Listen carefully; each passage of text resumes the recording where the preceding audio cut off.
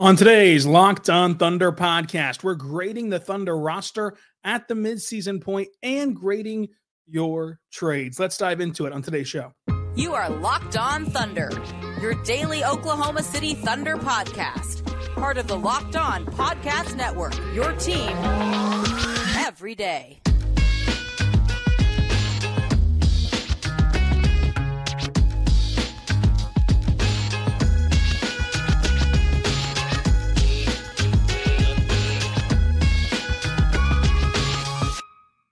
Let's get it going on the Locked On Thunder podcast, on the Locked On Podcast Network, your teams every day. I am your host, media member, editor-in-chief over at thunderousintentions.com, Rylan Stiles. Follow the show on Twitter at LOThunderPod. Follow me on Twitter at Rylan_Stiles. And on today's show, brought to you by Game Time, go download the Game Time app, create your account, use code Locked On for $20 off your first purchase. We're checking in at the mid-season point on this Thunder roster, doing an edition of Stock Watch. With Stock Watch, we just take the 18 players on this Thunder roster and say, are they trending upwards? Are they trending down? Some players might be just hanging around, sticking right in the middle, but we're going to go through all 18 players. And then we have to grade your fake trades. We're going to do this more and more leading up to the NBA trade deadline. Who do you want to see the Thunder go out and add at the NBA trade deadline? So let's first start with Stock Watch. I think that this is a good time to do it. After this game against Utah tonight, it'll literally be the midway point of the season. Where do the Thunder sit right now? Currently, of course, they're playing fantastic basketball and have a great record. But on an individual basis, where do the players on this roster sit? With the Thunder 27-13, they're 6-4 in their last 10 games, just as Minnesota is. Just as Denver is as well. So where are they at individually? You can start with SGA, who it's clear he's trending up. And that is a bit of a surprise in the sense of each season that goes by, it feels, kind of more and more like Shea has hit his ceiling, has hit his, big leap. And last year felt like the biggest leap he'd make, and that there was no other leap to make. But I think that this year he's came back and he's made another leap, and it's his playmaking.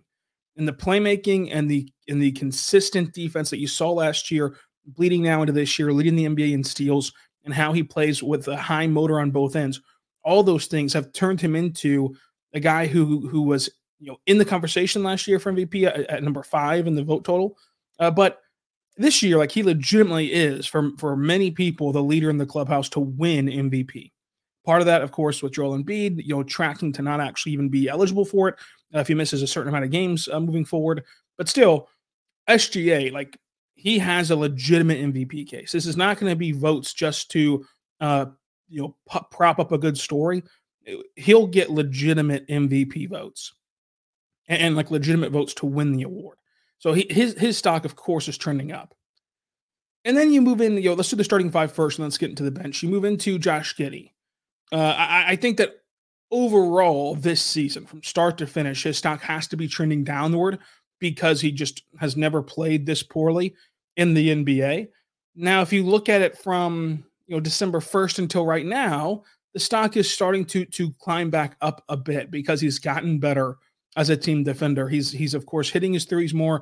I think that with Josh Giddey, the biggest point of emphasis for him should be finishing inside the arc, figuring out ways to score in the mid-range and to score at the rim, because you're just never going to spoon feed Josh Giddey 7+ threes a night. And if you did, his percentages would not be as good as they have been recently. So it's kind of a catch-22 of he's shooting 40%. He's doing his job. He's only getting 3-4 shots from beyond the arc, and he's making them for the most part, which is really good. And you can't take that away from him.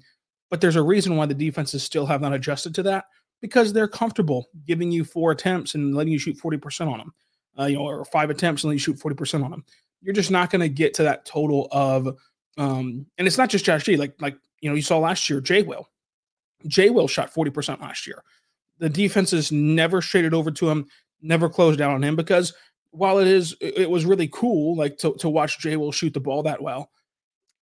Again, defenses are going to let him shoot 40% on 2 attempts from beyond the arc game. or 3 attempts from beyond the arc a game. It's just how it is. And it's the same thing with Josh Giddey, to where you got to find that counter punch that you can get to, driving into that space. And then once you use that space to get threes, to get mid-range shots, and to get to the rim, then they've got to start playing you more straight up. I think another thing that he's looked better at has been being more comfortable as a live ball player now, which he had shown before. It had never been a problem until this new defensive scheme that they've thrown at him in Houston and in other places where you put your center on him. Once that started to happen, he kind of just looked uncomfortable or did not play as well as a live dribble player. He picked up his dribble early on. He's getting better at that in recent vintages of his game. And then I think that the defense is coming along, and you can really track how much better he's gotten at it, even just within this season, much less compared to where he was his rookie season. Obviously, Josh Giddey is not going to be a point of attack defender. If you ever have to rely on him as a point of attack defender on any team at any level of basketball, it's not going to go well. But he can be a really good team defender, which he has shown the last week really well. So if he can continue to do that and gain consistency doing that, that'll be good for him. Lu Dort, stock is trending up, because we know what he can do as a defensive player. We know what he is on that end. He's one of the best defenders in the NBA. He is credited by some of the top scorers in the NBA as being, the toughest challenge that they face. But offensively, he's played more under control this year. He's played more efficiently this year, and he shot the ball better this year. He is playing within his role very well. And this is something that I think that he deserves a lot of credit for, just because the last few seasons, each season we've been saying, especially last season and then coming into this season, we've been saying like, hey, the team's getting better around him. That should push him down the pecking order, thus making him more efficient. And then last year, the team got better, and he still was taking some wild shots and was driving, wild to the rim. And he even used the word wild and out of control himself at media day. That he looked back on some of his shot attempts from last year and realized that those just weren't good attempts. And he was right. They were not. And so this year he's finally kind of resigned into that role of not being the aggressor, not trying to do too much offensively. And it's netted him his most efficient season. And he's played really, really well.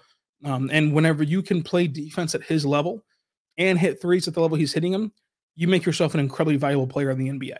So I think that Lu Dort's stock is trending upward, and you start to see whenever he signed that contract extension, yes, this is going to happen, for multiple extensions. Yes, the dollar figure the day that it was signed kind of hits you in the face. But as the cap, rises, as things change in that way, the contract looks more reasonable. And then it's just the players get better. Like Lu Dort's gotten better since he signed that contract, to where it's just the contract is no longer even something that's being discussed. And when he first signed it, it was something that was dramatically discussed for the Thunder.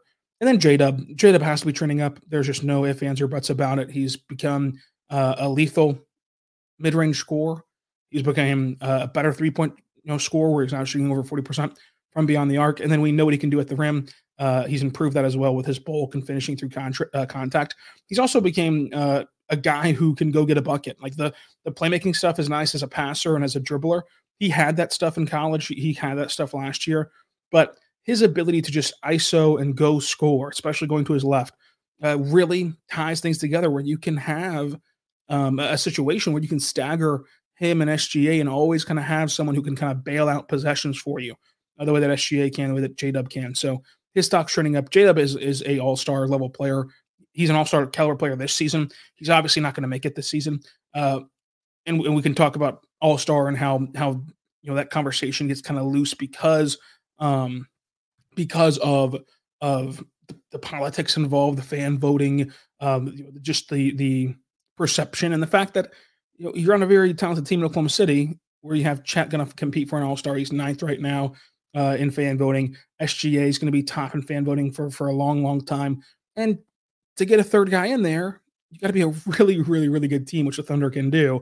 But nonetheless, J-Dub is an all-star caliber of player. Chet Holmgren, is he going up? Is he going down? I think Chet Holmgren is obviously heading in the right direction, and he's climbing his stock. Now, for a rookie, stock watch going up it's just saying that you're playing well because there's not really too much to compare it to, obviously. But I think that he's from even just looking at his college days, I think he's gotten better as a defender in space. I think he's gotten better as a play finisher.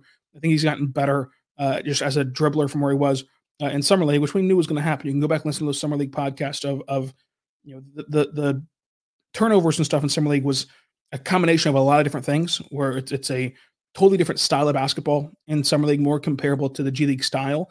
And I think that people will confuse that with like less talented. No, it's just like the G League and summer league.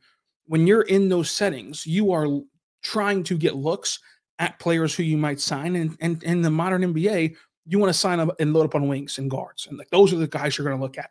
So there's not a ton of like centers, true traditional centers in the G League and in summer league.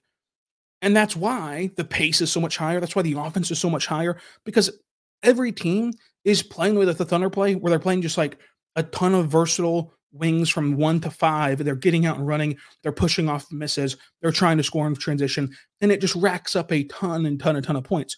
So the style of play is so much different than what it is in the NBA, because you're just trying to evaluate an individual player. And so I think that like sometimes you can look at the G League and look at some of the funky stats that happen and some of the quirkiness of it and think that just means it's worse off basketball. It's just different basketball. I think that those are some really, really talented players in the G League and Summer League. But with that being said, when you have a 4-wing lineup who are all trying to, for the most part, fight for an NBA contract, and you have a big man bring the ball up the court, it gets tougher to maneuver in that space. And so obviously he came off of the massive injury as well, which made it tough. So like the turnover thing was overblown in Summer League, but he has gotten cleaner handles in Summer League. I think that his shot looks better. I think it looks a little bit more faster than it was at Gonzaga. Of course, that's very tough to tell on video than it is in real life. So I don't know if that's actually just kind of my imagination or having seen it in person now versus not seeing it in person in Gonzaga. But it looks a lot faster than it was at Gonzaga. So I think that Chet's just heading in the right direction as an elite defender, generational rim protector, and the play finisher that people have been clamoring for in Oklahoma City. His ability to cut, his ability to play in the pick and roll, his ability to relocate and play off the catch and catch and shoot opportunities, all that stuff is what makes this Thunder team go. And that's part of why people are a little bit hesitant on the Thunder of just like, you're relying on a rookie who has to make this team go with SGA and with J-Dub, and J-Dub's only a second-year player. Like, that's where the scary part comes in. But I think that so far they've managed it very, very well. And those are the guys that you're going to want to lean on this year and for the future, because these are experience points that they're getting for being in a role that they're going to be in for a long time, of just consistently running the show, consistently being the top looked at guys to score on this team and to play well on this team. Moving on, we're going to talk about the bench unit, but first I want to say right now about our good friends over at Prize Picks. Prize Picks is awesome. Prize Picks is also available in Oklahoma, which is what makes it really, really awesome. I think that with Prize Picks, my favorite part is that you have so much flexibility. You can pick 2 to 6 players, and when you do, you go and you can do cross sports. So you can do this weekend. You can have an entry where you have 2 NFL players, 2 NBA players, and you watch both games and you see if you can win. And I love the fact that it's daily fantasy sports made easy. It's just you versus the projected numbers, not you versus any other player. So you're not going to get matched up with someone who just knows way more about fantasy sports than you. You're just going to play the house on if you think that they're going to have more or less than their prize pick projections. But if you want to stick with basketball, that's great. That's why we're here. And so when you look at the NBA, you might be saying, yeah, but at any moment, somebody could pop on the injury report. That's where Prize Picks is so elite, because Prize Picks does something that no one else does. Prize Picks offers you a reboot policy in case of an injury that you made earlier, the player ends up getting hurt or the player ends up not playing. Prize Picks will give you that reboot. It's the only daily fantasy sports platform with that injury insurance policy. So go check them out today at Prize Picks. You can go and use it in Oklahoma, like we said, at prizepicks.com/LockedOnNBA. Use code LockedOnNBA for the first deposit match up to $100 at prizepicks.com/LockedOnNBA. Also want to tell you right now about our good friends over at LinkedIn, folks. LinkedIn.com/LockedOnNBA. we understand what it's like, running a small business. You have to ask yourself a ton of questions, and you're in charge of a ton as a small business owner. LinkedIn knows that to be successful, it all depends on the team that you surround yourself with. And with LinkedIn jobs, they're going to create tools for you and have created tools for you to find the right professionals for your team fast and for free. LinkedIn isn't the only place for you is the only place for you to go and put your job, post it up there on their vast network with a billion professionals waiting to be placed for hire. And it makes hiring easy because you can give your candidates, and get your qualified candidates very fast because they give you so many resources to help best match the applicants with you. 86% of small businesses get a qualified candidate within 24 hours because small businesses rank LinkedIn jobs number one in delivering qualified hires. LinkedIn also knows that small businesses are wearing so many hats that you might not have the time or resources to hire, but thankfully with LinkedIn, the process is intuitive, quick, and easy. So check it out today and post your job for free at linkedin.com/LockedOnNBA. That's linkedin.com/LockedOnNBA to post your job for free. Terms and conditions do apply.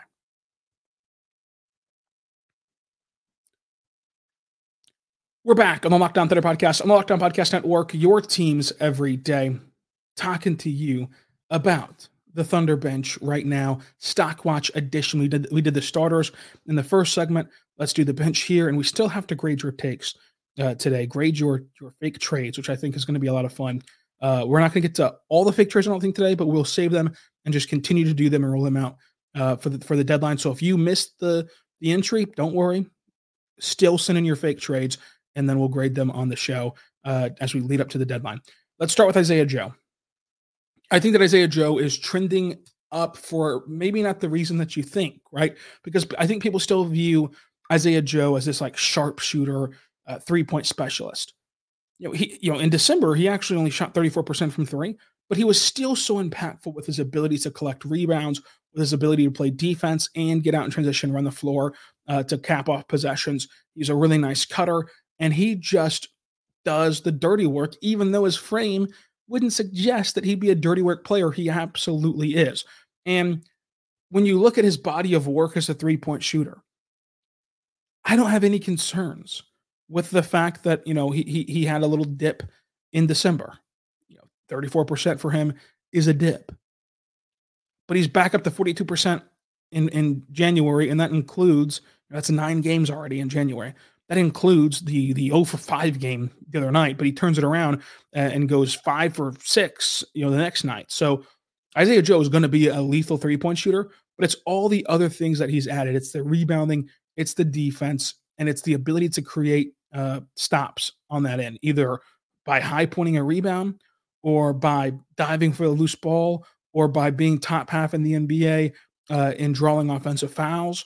Whatever it is, he's able to get the Thunder a spark, either by knocking down 5 in a row threes or by playing high-level basketball on the other end.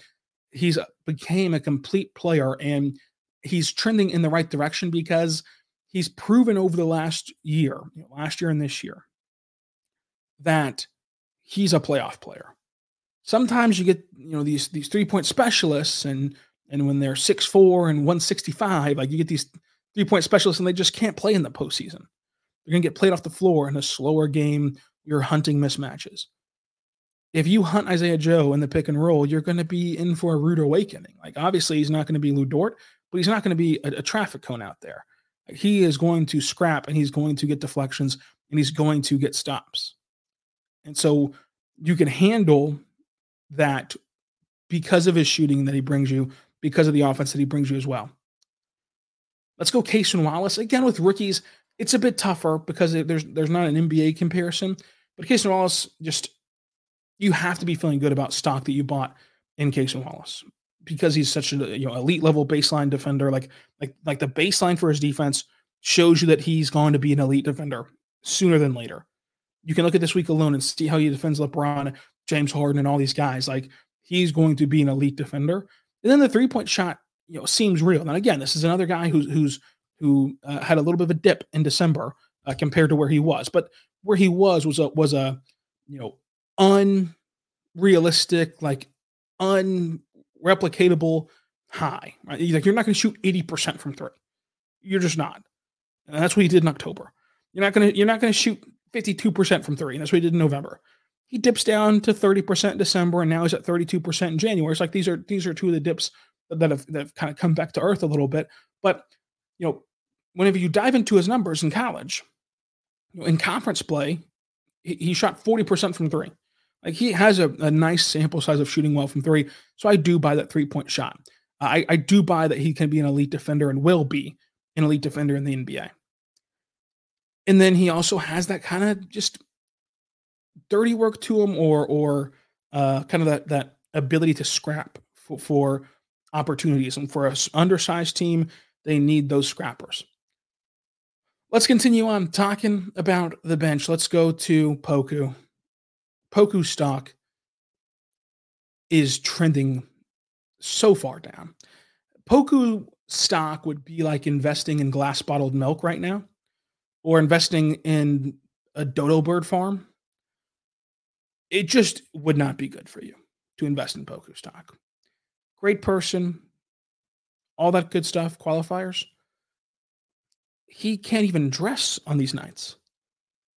He's a impending restricted free agent next year. We know how the Thunder have operated with restricted free agents. He isn't even active on most nights to even be sitting on the bench in uniform. Most nights he's sitting in street clothes.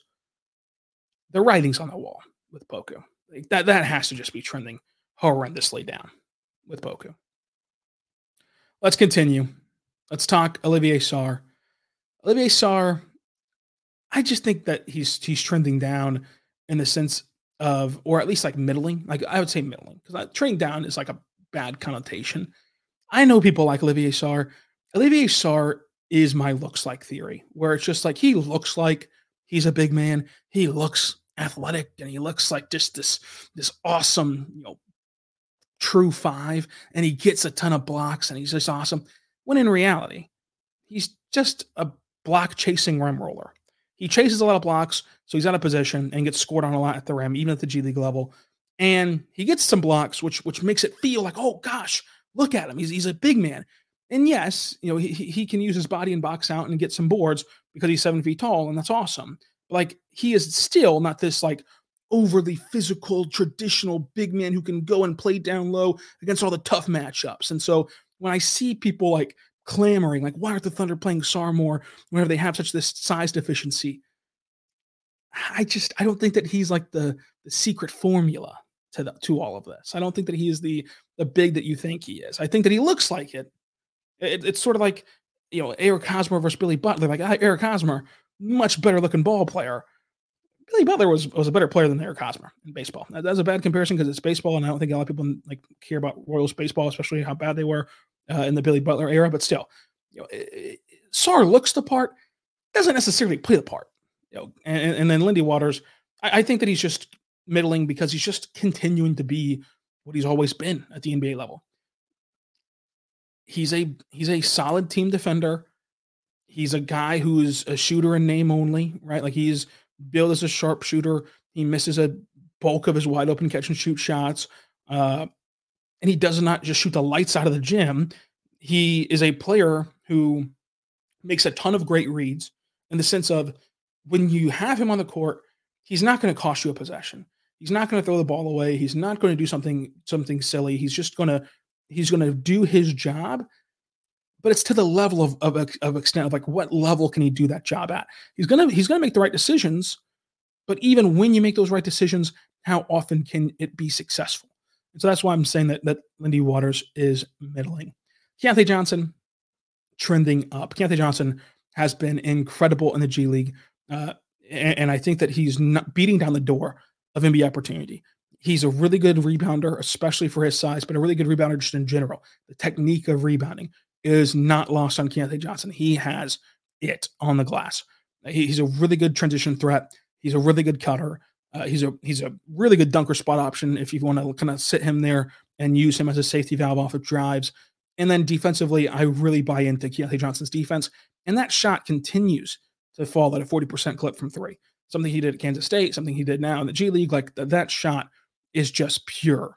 So I think that Keontae Johnson sooner than later should be beating down the door for NBA chances. Ousmane Dieng, I'm going to say Ousmane Dieng is trending up slightly. Like it's not as though if you've invested in Ousmane Dieng, you are making money hand over fist, but you're also not losing money. Like I know that whenever you only pay attention to the NBA level, and he only plays 5, 10, 12 minutes, and in those minutes and in those situations, it feels like every game's dire. Because I do believe that the vast majority of this Thunder fan base has that football brain where like every game is a make or break game, and we overanalyze every possession. That sometimes you can get lost in that and not realize how much better Ousmane Dieng is than where he was as a rookie. He is a better player. He is a more comfortable player. He is a more decisive player. He is a more aggressive player. He's making these incremental increases. And that's not to say that he's ready for bulk NBA opportunity or bulk NBA rotation minutes. I was the first one to say that Aaron Wiggins should have never had a DNP CD, even if that means that you don't try out Ousmane Dieng. But nonetheless, he's played well in the G League, not shooting the ball well from three in the G League, but overall, he's just looked the part better as a more confident player. Just his sheer offensive force pops off the screen. So he has gotten better, and his stock is trending up. And that it might be surprising to hear if you only pay attention to the NBA, but he is getting better as a player. The question is for Ousmane Dieng, how much better and how quickly can he get better? How much better can he get as a shooter? And when will his developmental process kind of be accelerated? Because you're going to have halfway through this season right now. I don't think Ousmane Dieng is a guy that you want to rely on in the rotation right now at the NBA level. I don't know if he'll get there this season. Then you're going to have a slew of roster changes this summer. Then you're going to have a new crop of young players who you're going to be developing. And then pretty soon you start to see how the game passes you by. And so I think that this summer was huge for Ousmane Dieng. He is a completely different player, in the sense of, I struggle to say mentally because I don't even know where his head was at last year. Like I'm not inside these guys' minds, but last year he was not decisive at all. He shied away even in the G League. He did not want the ball in the G League. He did not play with any sort of offensive force in the G League. This year, it's the complete opposite. He is in charge of that G League team. He wants the ball. He wants the opportunity. He wants the possession. He wants the takeover. He does those things exactly the way you want to in the G League, which is why he got rewarded with NBA minutes. And I think that his NBA minutes were good. It just so happens that like the team-wide minutes were not good. And so I think that kind of put a damper on things with Ousmane as well. But the big thing is going to be his shooting. That's going to be the key for a lot of players in the modern NBA. Can you shoot the ball well from three? To this point, he has not, but we'll see from Ousmane Dieng. Davis Bertans, middling. Micic, heading up. Bertans, they're going to middling. I mean, it's just Bertans. Bertans is Bertans. Micic, trending up. He's getting more comfortable. He's looking better up against NBA athletes and sharing the floor with them. So I think that Micic is heading in the right direction. Let's pause now before we finish out the roster real quick to discuss our good friends over at Game Time. I love Game Time. You know that I love Game Time. GameTime.com. Use code LOCKEDONNBA for $20 off your first purchase. Why I think Game Time's so great is that the NBA is like our bread and butter, right? Now, you're listening to this podcast every day. I appreciate that. When you want to go to an NBA game, sort of what we're talking about with Prize Picks, like whenever you want to go to an NBA game, you never really know who's going to play, who's questionable, who will get upgraded, who will get downgraded. And so you want to wait until you know for sure who you're going to go see, right? Just because a certain team's in town doesn't mean their star players are going to play. And with Game Time, they afford you that opportunity to wait because they have the last minute tickets, lowest prices guaranteed. So go there right now to Game Time and check them out. That's Game Time. Use code LOCKEDON for $20 off your first purchase. Terms and conditions apply. Create your account. Redeem code LOCKEDON, LOCKEDON, for $20 off your first purchase at the Game Time app today because they have last minute tickets, flash deals, zone deals, the best prices. They have event cancellation protection.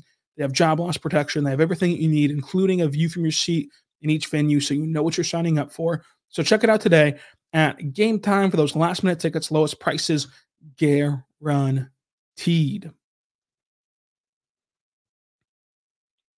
So I think that Micic is heading in the right direction. I think that he's getting more comfortable around NBA players. He's playing better offensively.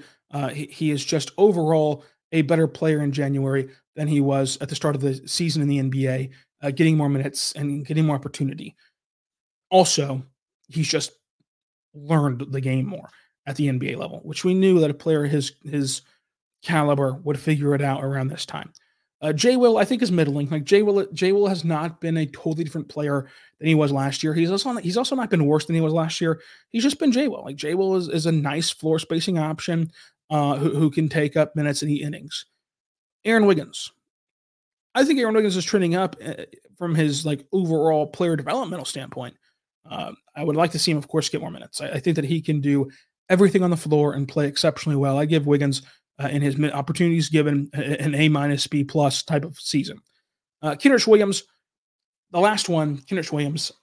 I think that Kenrich Williams could be middling right now. He's certainly not trending downward, but I'm not sure what the next gear is for him. I think that this is just the role he's going to be in. Like this is just who he's going to be in. So you can let this thing ride and accumulate money for you over time because Kenrich Williams is going to bring intensity. He's going to bring the grit and grind. And that 3-point shot, I think, is legit. I do worry about the free throws. I'm not sure about the free throws. The free throws are kind of concerning. And then I think that over the last couple of games, he might have looked a step or two slow, but I'm sure that'll all be ironed out with time. This is a very brutal part of the schedule, especially for an older player on the roster, an older player who also had the back issues at the start of the season. So monitor that as well. But there's stock watch on every single player, who's going up, who's going down. Give me your players on who you think is going up and down afterward as well. So the fake trades, there's a lot of them. And so we're already at like 32 minutes. I did not think that stock watch would take that long. I do apologize. Let's save these fake trades for Monday. We're going to recap the Jazz game tonight. We're going to recap the Timberwolves game on Sunday.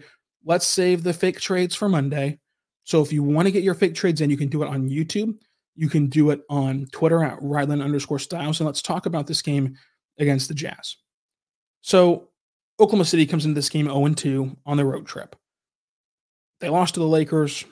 They lost to the Clippers on a back-to-back. Now they go face the red-hot Jazz in Utah. To this point in the season, the Thunder have not had more than a 2-game losing streak. But this is a dangerous part of their schedule. Now, luckily, they have the Trailblazers coming up next week to kind of stop the bleeding. But you have the red-hot Jazz today. You have Minnesota, who's been a thorn in your side for a while now, on Saturday. This could spiral into like a 0-3, 0-4, one-win type of road trip, which is okay, which is normal. Like the Jazz are 9-1 in their last 10 games. They're on a 6-game high right now. They are 15-5 at home. The altitude plays a part in that as well. But just beware that like a 4-game losing streak is not out of their own possibility, and is also, look, you never want to go on a 4-game losing streak, but it's also not the end of the world in the NBA. This happens to a lot of teams. It happened to last year's Thunder team multiple times, and they still got where they wanted to go. The Kings are on a 3-game losing streak right now. Like you've seen teams go on bad stretches and still end up being quality NBA teams. So it could happen circumstantially, the back-to-back, the 5 games in 7 nights, the tough January. And then you caught the Jazz at the wrong time. You caught Minnesota on the road, who's always going to be a tough game for you and a tough matchup for you. So we'll see. I think that this is going to be, if the Thunder can somehow salvage a 2-2 or even just win one of these next 2 games, I think that would be a really good testament to just what this young team is made of.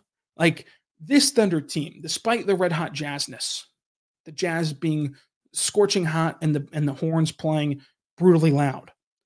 Despite that, the Thunder are the better team. The Thunder are the much better team, much more talented team. If the Thunder can come into this game and handle the altitude, handle the road environment, handle the momentum Utah has, handle the licking their wounds of the last 2 games, if they can come in and win this game, that'd be huge for them. And that'd be huge for kind of setting the tone of what this team is. And I guess we shouldn't say setting because it's midway through the season, but continuing the tone of what the tone has been and tenor has been so far this season for Oklahoma City. And then you head to Minnesota, tough game, but you're going to get up for a game like that whenever it's the top two teams in the West going at it. So let's see what they can do against Utah. We're going to have the recap for you right here on the Lockdown Thunder podcast, including on YouTube and any other podcasting platforms that you may have. Subscribe for free. And also follow me on Twitter and Threads at Rylan_Styles. And until tomorrow, when we recap this Jazz game, be good and be good to one another.